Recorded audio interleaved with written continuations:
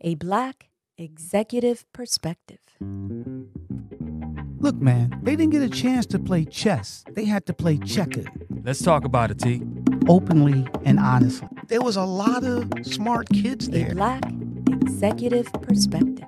Now, my story's not unique. There's thousands of professionals of color who have experiences like mine. A Black Executive Perspective. Whether you're aware of it or not, it's a topic that is often avoided. We'll discuss race and how it plays a factor, and how we didn't even talk about this topic because we were afraid. A Black Executive Perspective. In this episode, This and That, Intersectionality 101, Tony Tidbit and Les Frye welcome special guest Himalaya Rao-Potlapally, Managing Director, the BFM Fund. Many of us have heard the term intersectionality, but do we truly know what it means? Coined by legal scholar Dr. Kimberlé Crenshaw in 1989, intersectionality is a term for understanding how various forms of inequality interlock and play out in our lives. Welcome to a Black Executives Perspective podcast, a safe space where we discuss all matters related to race, especially race in corporate America. I'm your host, Tony Tidbit. And hi, I'm your co-host, Les Frye. And in this episode, we'll be discussing the true meaning of intersectionality with our guest. This speaks highly of professional and personal experiences of intersectionality throughout her career. Yes, and we're very excited about it. So our guest today is Himalaya Pao-Potlopaly, who is Managing Director of Black Founders Matter Fund. And she's going to walk us through and give us a lot of ideas and thoughts of intersectionality. Prior to BFMF, Himalaya got an MBA and specialized training in venture finance and worked in 7 different firms as the associate deal lead and eventually fund manager. She was also adjunct professor at Portland State University, teaching MBA and MSF students about venture investing and helping stand up their Impact Ventures program. She also co-launched Venture Partners, an educational nonprofit in partnership with Venture Lab and MVCA Ventures Forward VC University. She has been recognized as one of the rising stars in venture capital by NVCA Venture Forward and as a 40 under 40 recipient by the Portland Business Journal. She was invited by Senator Wyden to present expert witness testimony in front of the United States Senate Finance Committee on her work with BPOC founders. Himalaya has a passion for expanding the accessibility of entrepreneurship to BPOC and rural communities as a pathway for economic development and generational wealth building. Himalaya, welcome to a Black Executive Perspective podcast. Thank you so much for having me. That introduction was so long and it made me actually feel quite old. But thank you so much for having me on this podcast. I'm so excited to talk with both you and Les about all the topics that are really difficult to talk about. That is awesome. Yeah, as I was going through, I was like, wow, she is so accomplished. The only thing missing in your bio is they gave her land and title. All right. But I'm pretty sure if that hasn't happened yet, it's going to happen soon. But welcome to a Black Executive Perspective. And just to be able to, so we can set the stage with our audience, just tell us a little background about yourself, where you're from, your family. So hi, everyone. Again, my name is Himalaya.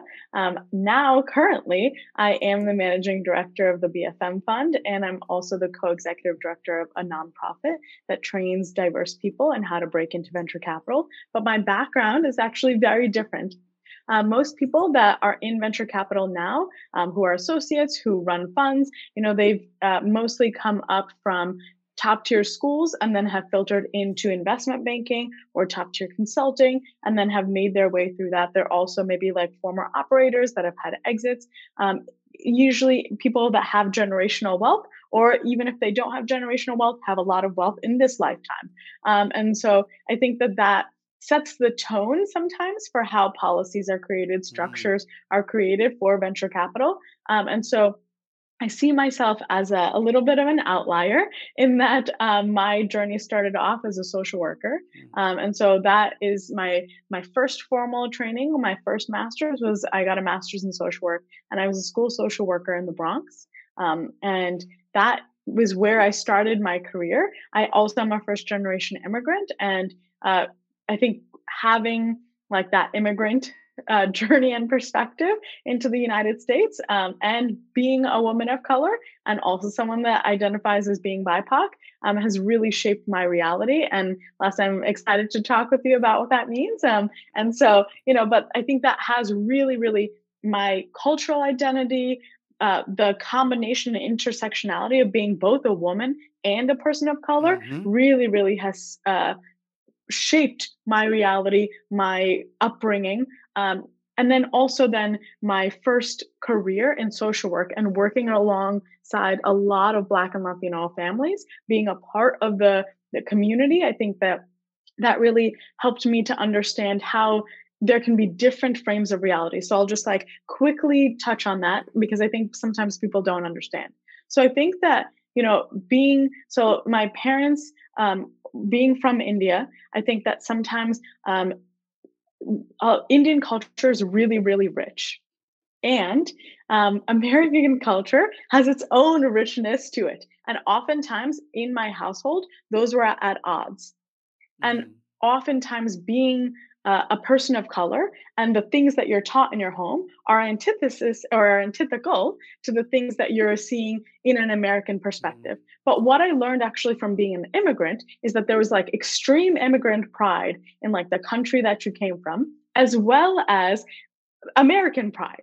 And so then from an early age, I started to see that like both people are super prideful and think that they're super right about something. And so then can two things coexist at the same time and be equally like right in some capacity? And so I translated that over to social work. And so what I mean by that is I actually worked as a school social worker in Hunts Point, which is in the South Bronx. And so when people talk about it's like the Bronx of the Bronx, right? And so it's an area that is deemed from one perspective high risk. So when you think about that on paper, it's high risk because there's low literacy rates, low graduation rates, low socioeconomic status. That is factually accurate. And on the other hand, when you actually are part of that community, when you live and work in that area, you start to see that the people of Hunts Point are incredibly resilient, have all the fundamentals. When we read Harvard Business Review's like articles that come out year after year of like who could be a successful entrepreneur, capital efficient, market responsive, all of these like qualities of a successful entrepreneur are seen in Hunts Point. And that's only seen if you really know the community that you're working with, right? And so I think that two realities can be true at the same time. But oftentimes we're only looking at something from one perspective and then making a judgment on what the trajectory can be based on our perspective. And so I think I will say that as like who I am, because that fundamentally shapes all of the professional decisions I've made and certainly shapes the fund's trajectory now. Wow. I mean, you want to start all over? I mean, we just got into it. You killing me with that already. And we're 5 minutes in. I love it. I love it. I love it. So listen, we're going to dive deeper into that because I have a ton of questions. Real quickly, though, just based on what you were saying, one of the areas that we struggle with as human beings is the boxes people put us in, right? And we sometimes try to just live up to that box without recognizing all the other things that we bring to the table, right? Even in our live environment, that's also outside of that box, right? So we definitely want to dive into that. But Les has some quick questions because now you're part of the family. So you gave us a good background, but we're going to dive in a little bit deeper just in some fun stuff to see what Himalaya likes. Les? Great. All right, so we do like a little icebreaker at the beginning. I don't want you to think too heavily on this. Just say whatever comes to top of mind. Okay. We may, engage a little bit more about your whatever it is that you comment about regarding some of these little icebreaker questions. But the first question that I want to ask you Les, is I hope that none of these things are pop culture because I know zero things. So let's go for okay. it. But listen, wherever you are in your knowledge of pop culture or not of pop culture, because I wouldn't say that I am that. I'm not that astute about pop culture, but wherever you are, just let's talk about it and engage on it. It's not Jeopardy. Okay. We good. You good. Yeah, you really are. All right. So, what was the first concert you ever went to? Who was it, and how old were you? Okay. This will definitely show my background. So, being an immigrant, I was like deeply entrenched in being an immigrant. And so, what that meant was that my parents were really struggling for a lot of years when we moved here. And so, I was not exposed to a lot of things that most people are exposed to as a child. And so I actually didn't go to my first concert until I was in college. I actually didn't even start listening to music. I started we didn't have access to music. We didn't have a radio or a television that had like a cable. And so when I first started listening to music was when there would be like the 17 magazines. They'd send like little cassettes, right? And so I'd like listen to, and it'd be like a 1 minute, 1.5 minutes like excerpt, and it's like to try and like prime you to buy the CD. And that's what I would listen to, is that like 1.5 minutes. So in some of these like pop culture songs, I only know like the track of the first minute. Believe it or not, that's all you really need to know anyway, right? What was it though? I'm curious now. Oh my God. They sent a few different ones. They sent like Shania Twain at some point. This was like back in the 90s, right? I think they sent a little Britney Spears one. They also sent a Brandy one. And so I just listened to like little tidbits, but actually in college was the first time that I went to a concert, and it was like, sponsored by the college. And I was like, oh, I'm so excited to go to a concert, not really even knowing what it was. And so it was actually a Drake concert, which is like so. Okay, all right. Okay, you hit it like out the ballpark with that one. For the first concert, the Drake experience. It was very exciting, and I was like, I don't know. I was like imagining. Because I don't know. Again, sometimes the things I say are so immigrant style, but like in my head, I had seen movies of like operas and ballets. So I thought we were all going to be sitting down, and then we get to the Drake concert, and it's, like very much like the music. And I was like, oh wow, this is very more lively than I anticipated. Like, oh, we can be free, we can dance. And so it was quite an immigrant shock at the ripe age of like 20 years old. So. Yeah, you said it like an opera, right? So you hear in the background say, "Kill the rapper, kill the rapper." Or Hotline Bling. Did you have? I hope you didn't have your heels on either, because I did. I like fully dressed up because this is my first concert going experience, and I was like really ready for it. And I really do blame my college friends for not like looking at me and like immediately telling me to dress differently. But I had a lot of fun. It was such a phenomenal experience, and I think it's so great to like, for me, it felt like the music was in me, and that was amazing. It's like. So I love the concert experience. Awesome. All right. So the next question I'm going to ask you is, I'm going to switch this up a little bit. What is your favorite dish, like food dish? Obviously it has to be something that my wife made naturally. But my wife, every single thing she makes is brilliant. And so, no matter what I pick, I'm going to get in trouble here because she's going to hear this podcast. One of the things actually that I really, really love, it's simple, right? It's not like actually it's not from any of our cultures, but Natasha, my wife, we started making handmade pasta at home. And so, and actually realize like when people say like, oh, vegan pasta, it's actually really easy to make it because there's only 2 ingredients of like the semolina flour and the water. And to be able to like fully make that ourselves, like press it, roll it, laminate it.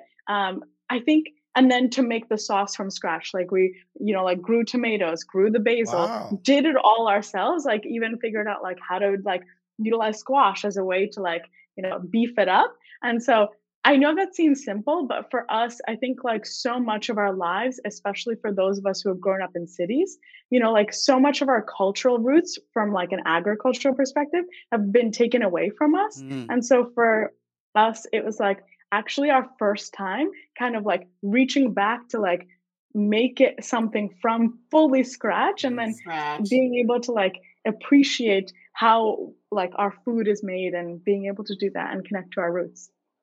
Yeah, that's quite an accomplishment too, because I've actually Mm. watched videos of how people make actual pasta, chop it up into pieces and stuff like that. It's fascinating. Yeah. I'm still watching. So I haven't gotten to the action side yet, but I'm still watching. And just so people know too, pasta did not come from Italy. Pasta came from China. So Yes. people need to know Yes. that the Chinese were making pasta, all these things that we now identify as Italian was actually an Asian product.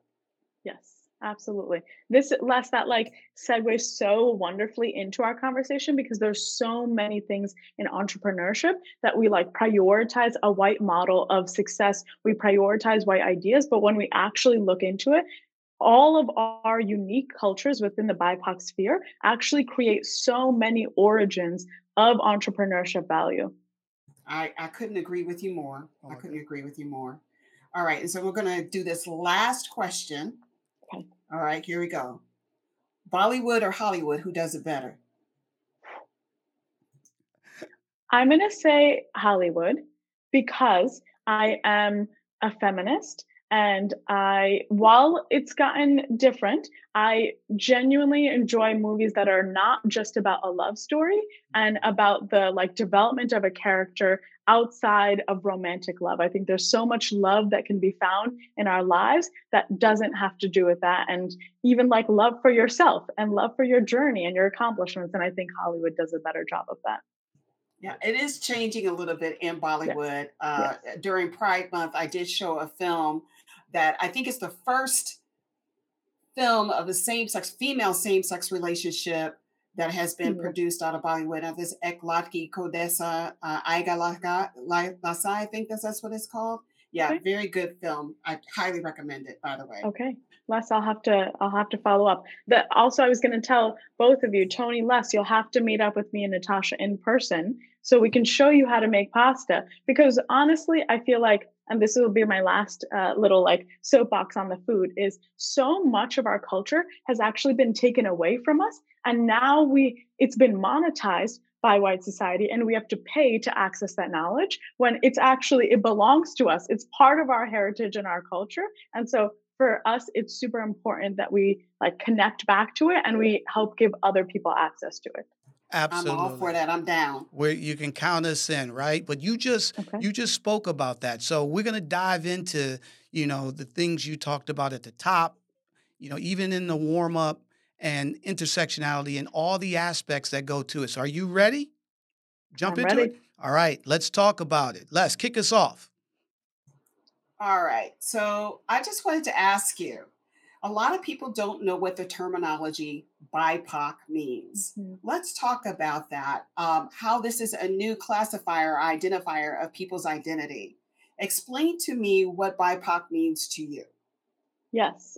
So Les, this is actually a great question. And I've actually running, a fund that prioritizes Black investment. I've had a lot of conversations with other Black founders who say like, hey, why are you talking about BIPOC founders when like the focus and like we feel like we're being lumped in to a group that doesn't represent us. Mm-hmm. And actually, that is why BIPOC was created. So before BIPOC, it was just POC, which is people of color. Right. And within that, when we think about like organizations adopting POC diversity standards or wanting to have like diversity in their hiring as well as recruitment and promotion, we were thinking about just POC.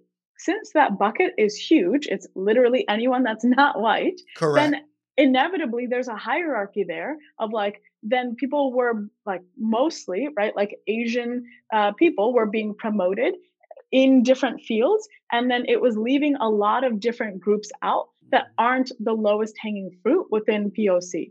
And there's a lot of different class and socioeconomic issues and historical context that make it so that even within the POC space, there are some groups that need to make sure that are represented within the broader sphere. That's actually why BIPOC was created. So BIPOC means Black, Indigenous, people of color, to literally call out that Black and Indigenous communities historically, economically, have not had the same treatment in this country or globally as other people of color, and therefore need a separate distinction. So when you are saying that your company policy or your hiring practices are addressing BIPOC standards, you are not just including the POC part, but you are also paying attention to how you are supporting Black and Indigenous communities. I love that explanation. I really do. And that gives you an idea of what that means, because so many people here in America are of mixed race, and we have been forced by American standards to identify as one and not relate to the other. And that's what makes, what you were talking about, the richness of people of color. That's what makes us so rich. By denying or disregarding the ancestor, the indigenous ancestor, you're basically saying that that person doesn't exist. And then therefore, any of the gifts that you receive from that, any of the differences, any of the things that make you such a unique individual, you're actually denying that by not promoting that side of yourself. So thank you so much for explaining that for us. And based on that, how broad is BIPOC? Because, to be honest, I'm just, and excuse my ignorance, I'm just hearing of it. I've probably seen it somewhere before. When you hear people talk about, POCs, they're not saying BIPOC, and you're 100% right? There is a hierarchy, and it is a check a box. Well, we have a POC, right? We have an Asian, we have somebody Hispanic, and, blah, blah, blah, blah, blah, right? And so talk a little bit in terms of, where we are in terms of that, the definition, and how can we broaden it? And then more importantly, when it is broadened, what is the pushback that you get when you talk BIPOC?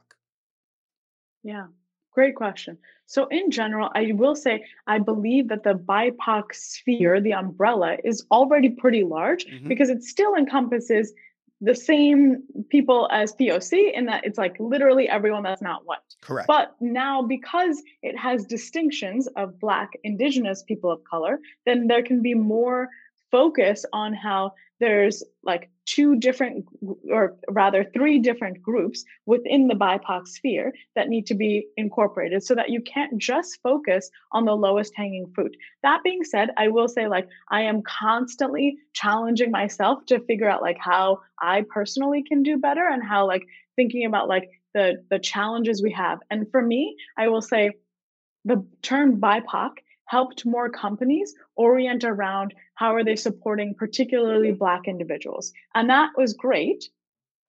And what we saw was then when we saw, especially in 2020, I'll talk about venture capital. A lot of venture capital firms were like, okay, we want to invest more in Black founders. We want to hire Black individuals to work at our funds.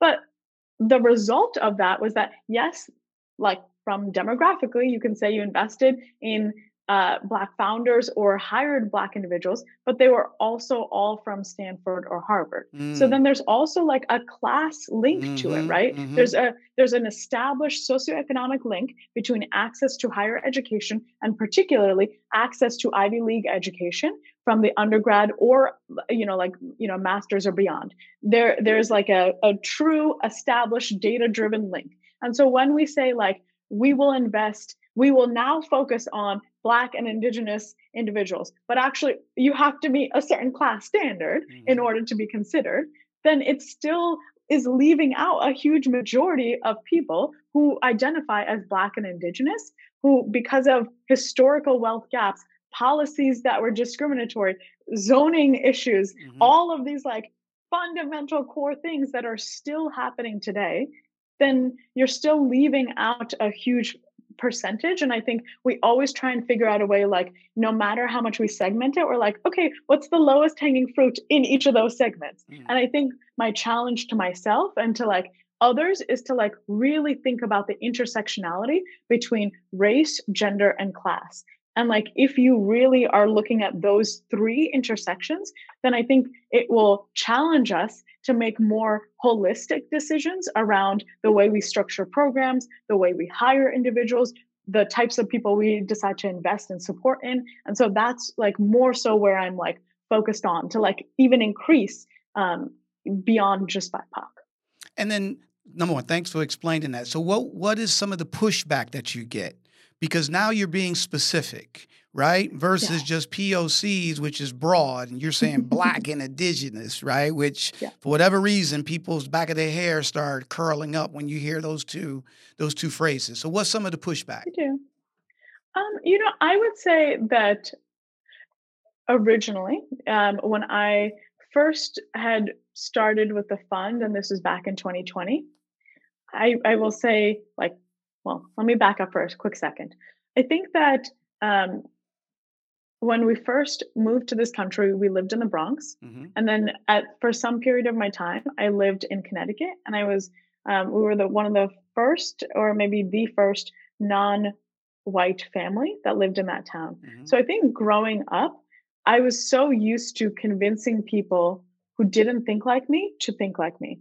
And I think a lot of people who are BIPOC have that experience, particularly if they move away from their community and go towards like the colleges or jobs that have like a lot of white people. They're always trying to convince other people that don't think like them to think like that, like essentially have validity of their ideas, right? And so I think within that, we create a trauma-informed response that like marginal agreement is like success. And we feel like elated about that. Like we've somehow like, helped to push something forward. And I think I felt that way growing up. I felt that way even when I started the fund. I felt like, okay, I'm like going to convince everyone that like investing in Black founders is the thing to do. And what I've realized actually, Tony, to your point, to your question, is people who are fundamentally not seeing why investment into Black founders is critical from not only a societal perspective, but an economic perspective. Right. Those are not individuals that I, as one person, can convince, right? I don't have the psych cap over them. I'm not their family member. I don't have all of that history with them to be able to convince them of that.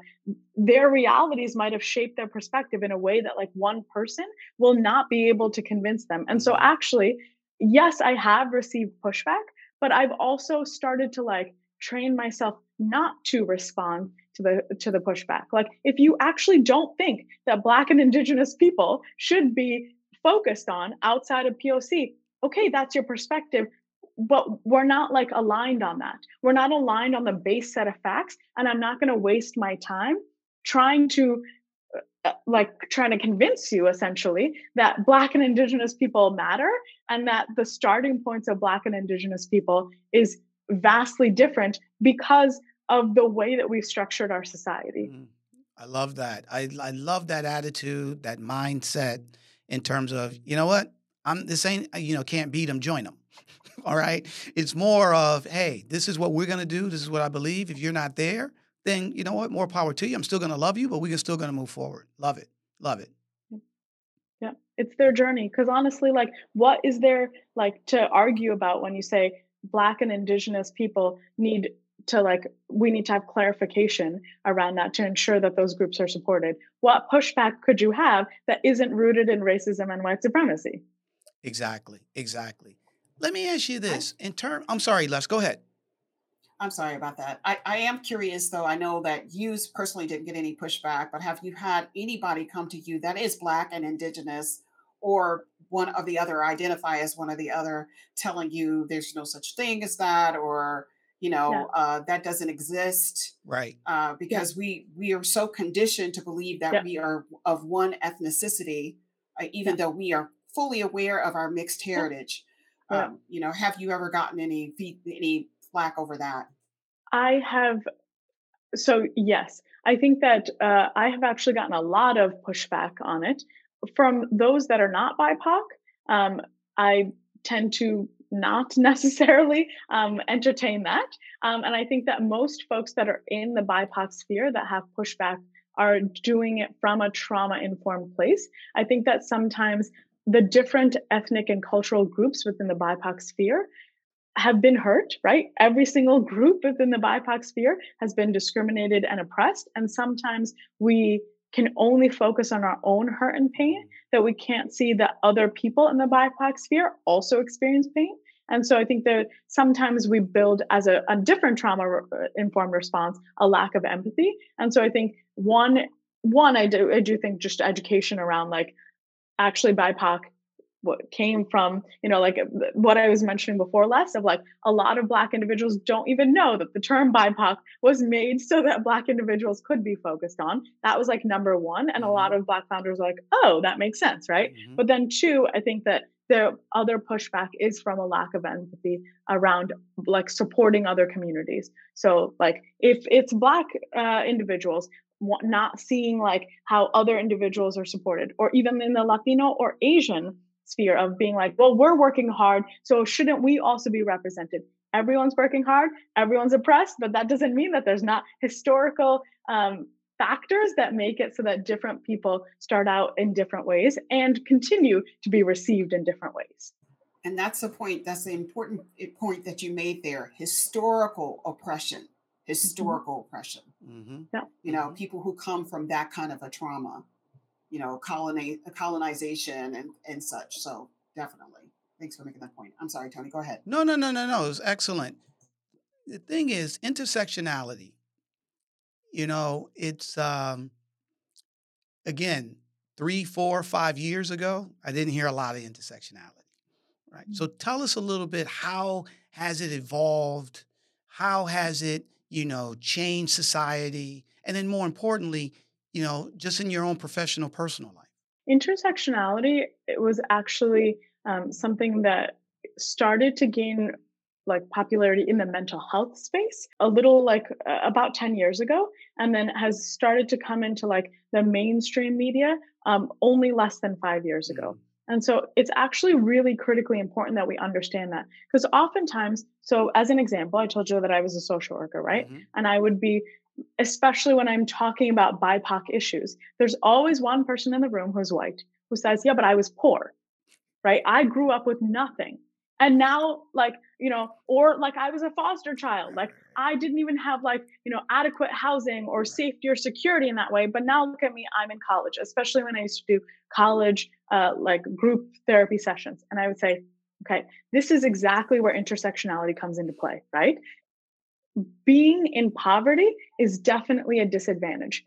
Being white is a significant advantage. And so when you couple those things together, because you are white and therefore, and poverty is just like being queer can be a hidden identity, then you have the ability to utilize the advantages of being white to be able to still access your way into moving up in a capitalistic society, right?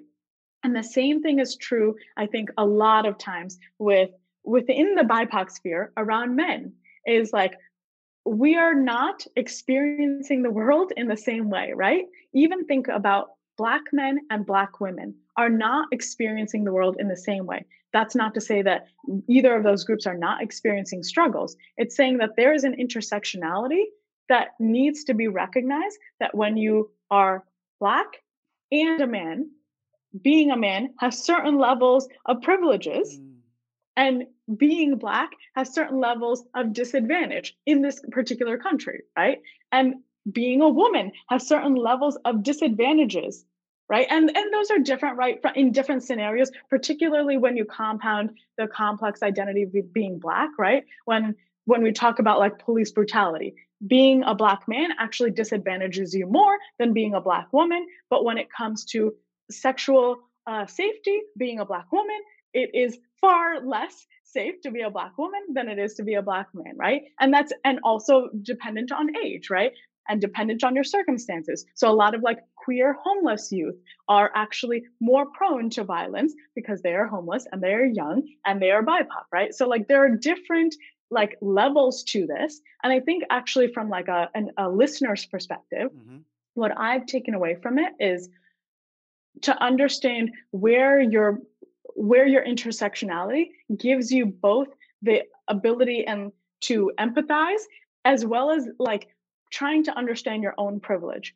Like, and especially when we think about like, we can think about gender privilege, when we can think about class privilege, we can think about race privilege. And so this is something that I especially like to talk about within Asian communities, right? Mm-hmm. Asian communities historically have come to this country only because they are wealthy in their country, right? Mm-hmm. In their respective countries. And so while they are absolutely being discriminated against in this country, you still have historical wealth and like the mindset of what that means and access to education in a prior country. And so you're coming to this country and still able to access some opportunities that people in this country are not able to access if they're Black or Latino living in poverty. Go ahead, sorry.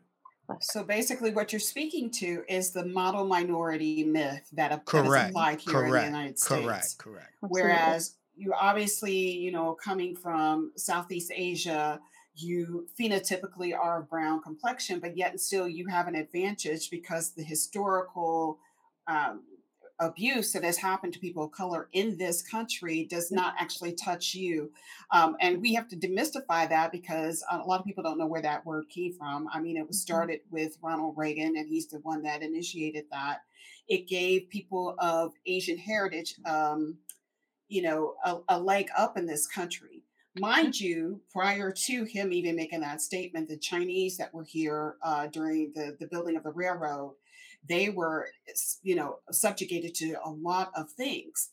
Just people of color, anybody that comes here that is of a different ethnicity or if different background. But how do we change that mentality? Because I believe that sometimes what happens is that a lot of my brothers and sisters that come from Southeast Asia, they don't see this as they can't understand. A lot of my African brothers and sisters too can't understand why it is necessary to have this space, this safe space for people Correct. that are BIPOC. Correct. Yeah, I think it's a really large, complex question because I think, and I will say, like, fundamentally, I think that the solution starts with empathy and recognizing that even when you share the same skin or the same culture, that doesn't mean that you have the exact same experience as someone else. Mm-hmm. And being able to recognize that someone else in your culture, in your like complexion, has had a different experience, and letting that be valid. Going back to our first point, which is two realities can be the same, right? I can be a Black or a brown person and have one experience, and someone who looks exactly like me, maybe because of like having an immigrant status or having a different socioeconomic class, might have a completely different experience. And both of those things are valid, I think can lead to some of that solution. I think oftentimes, too often, we generalize our own reality on other people. And so too often I hear many people from the Black, Indigenous, and I haven't heard it as much in the Indigenous community, but I will say that across the Black, Latino, and Asian communities, we are all guilty of this, is individuals in our various communities who are successful will then say, well, look at me. I've been socioeconomically successful. I've been able to go to college. I've been able to get a job. So it is possible. It is possible for you. That doesn't mean that it is actually physically possible for someone else, because there are a whole set of other factors that even if a person looks exactly like you, comes from your same culture, because of intersectionality, they might have so many other factors that impede them from achieving that same goal, even if they work just as hard as you. And so I think that's like the fundamental takeaway from intersectionality, is to stop generalizing your experience and putting that on other people, and rather trying to figure out like, and listening to other people, like, oh, so you weren't able to access my same level of wealth or education. Tell me more about your story. Let's build a roadmap of all the barriers that you've had. How do we then systemically and like collectively as a community start to figure out how we can remove some of those barriers? It starts with empathy. It starts with listening to other people, because each person's journey is going to be unique to their intersectionality. Oh my God. I mean, this is very educational. So based on that, Himalaya, how do we, take this from being something that just, from a mainstream standpoint, started 5 years ago and then broaden it out where it becomes mainstream? I mean, where would you start? I mean, it seems like first you're saying you're starting with yourself from an empathy standpoint. So I guess that would be the first part. But how do we strengthen this where the everyday person, and look, we may not reach everybody, but at least more individuals will be able to stop, and instead of putting everybody in boxes and saying, well, you did this and I didn't, or I did it and you should be able to do it, a zero-sum game. How can we take it to the next level?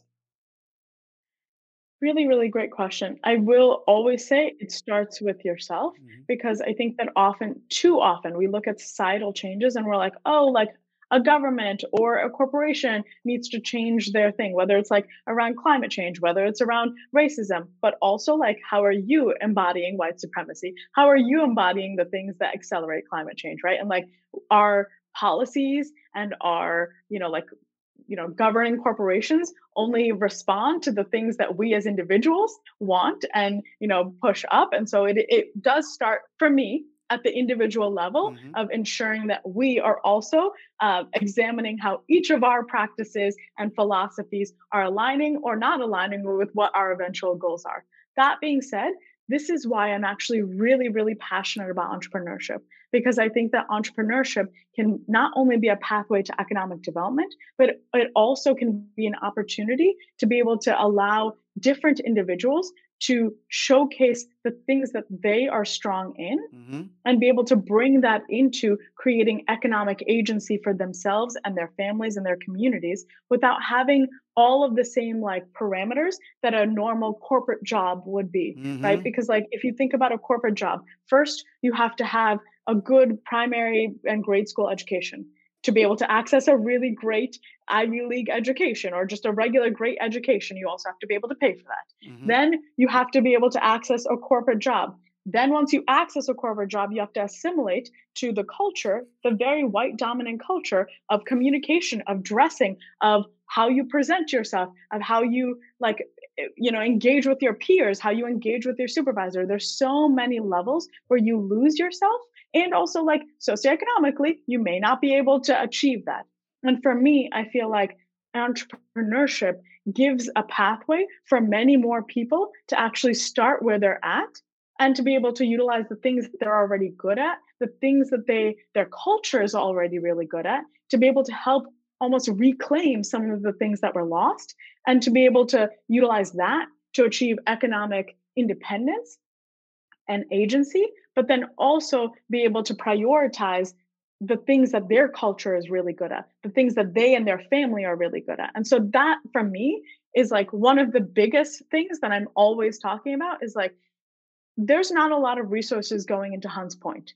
But Hunts Point, the individuals there are so brilliant and so able to do so much with so less. What if that turned? They're already doing small business ownership. They're just not thinking they're small business owners because it's all about the hustle, right? That's what we Mhm. do in BIPOC communities, Mhm. right? Is like, especially in like the city, like Every day I'm spaces, it's hustling, like hustling, it's hustling. it's just a hustle, right? It's Mhm. just like I'm gonna go from one hustle to make money to make rent, and I'm gonna figure out how to make money the next day. I'm gonna figure out. I'm like, from an outside perspective, sometimes that could look like a little bit of a scam, but internally, I believe it also shows the fundamentals of entrepreneurship, the fundamentals of business ownership. You're already really good at knowing how to run a business, how to sell, how to like do all the things to be able to create a profitable business. If that was transformed and honed into entrepreneurship, think of how many families in Hunts Point could be super successful and free of the need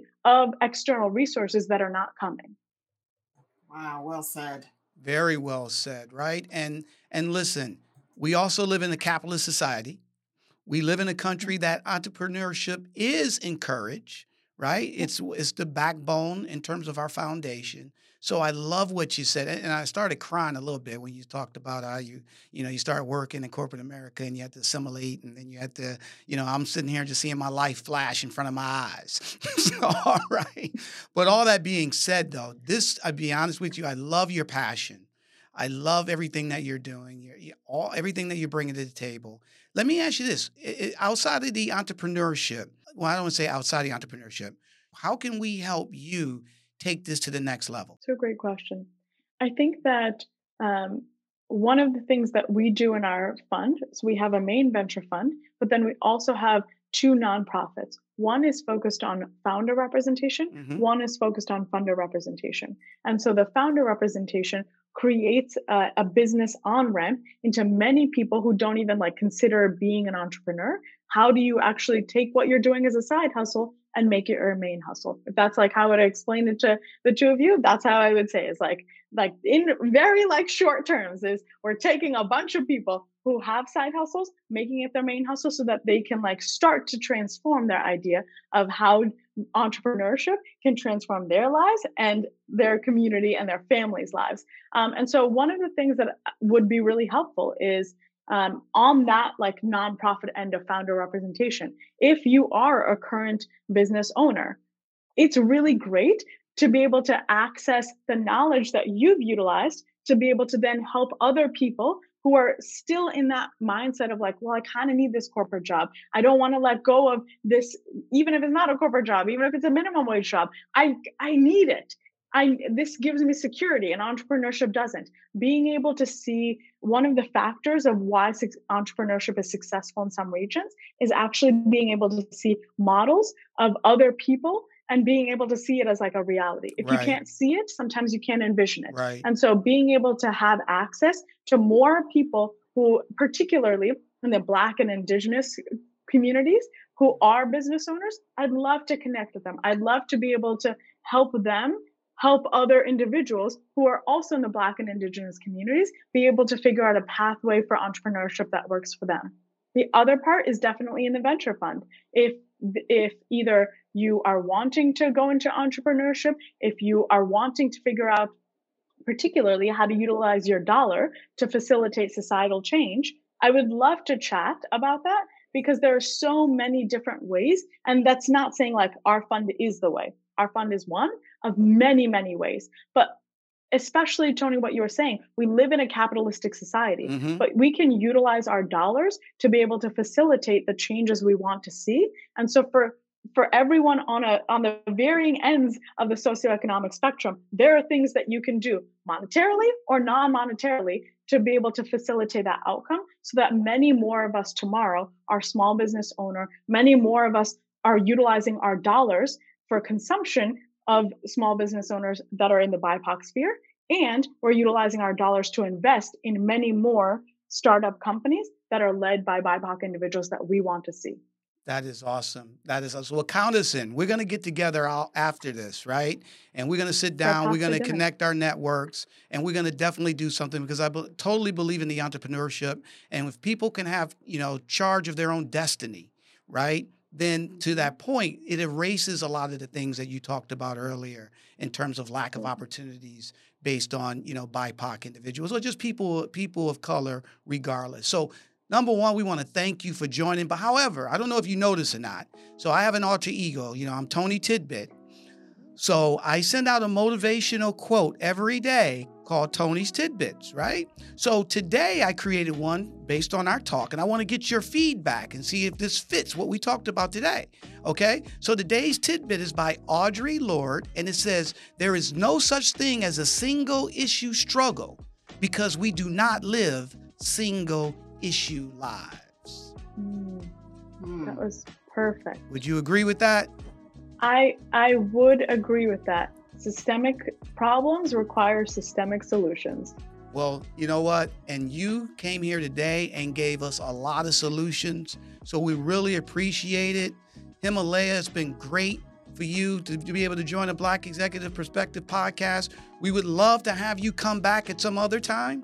Right? We can talk about progress. We can talk about some other ideas. I know there's a million questions that Les didn't get a chance to ask that we want to dive into. And then look, we're going to get together to do the pasta anyway, and we can come back and more importantly, I just won't watch. I'll get involved this time. Okay? You'll definitely have to get involved, Tony. Natasha and I are formally inviting you and Les to come over to reclaim your roots, to eat amazing pasta, and we'll continue this conversation. Okay, great. So everyone, thanks for tuning in to, a Black Executive's Perspective. about intersectionality with our guest, Himalaya Rao-Potlapally. She was awesome, stuff to that nature. We really enjoyed her feedback, her passion, the whole 9 yards. So please continue to tune in for season 1 of a Black Executive Perspective podcast.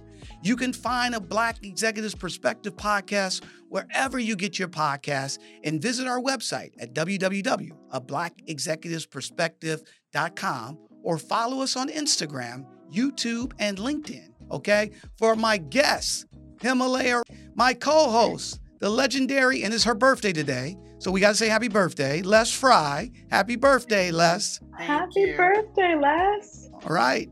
Thank you. I'm Tony Tidbit. We talked about it. We'll see you next time. Love you a lot. We're out. Thank you for tuning in to this episode of Tony Tidbit, a Black Executive Perspective, and for joining in today's conversation. With every story we share, every conversation we foster, and every barrier we address, we can ignite the sparks that bring about lasting change. And this carries us one step closer to transforming the face of corporate America. If today's episode resonated with you, consider subscribing and leaving us a rating or review on Apple Podcasts, Spotify, or wherever you get your podcasts. Share this episode with your circle, and with your support, we can reach more people and tell more stories.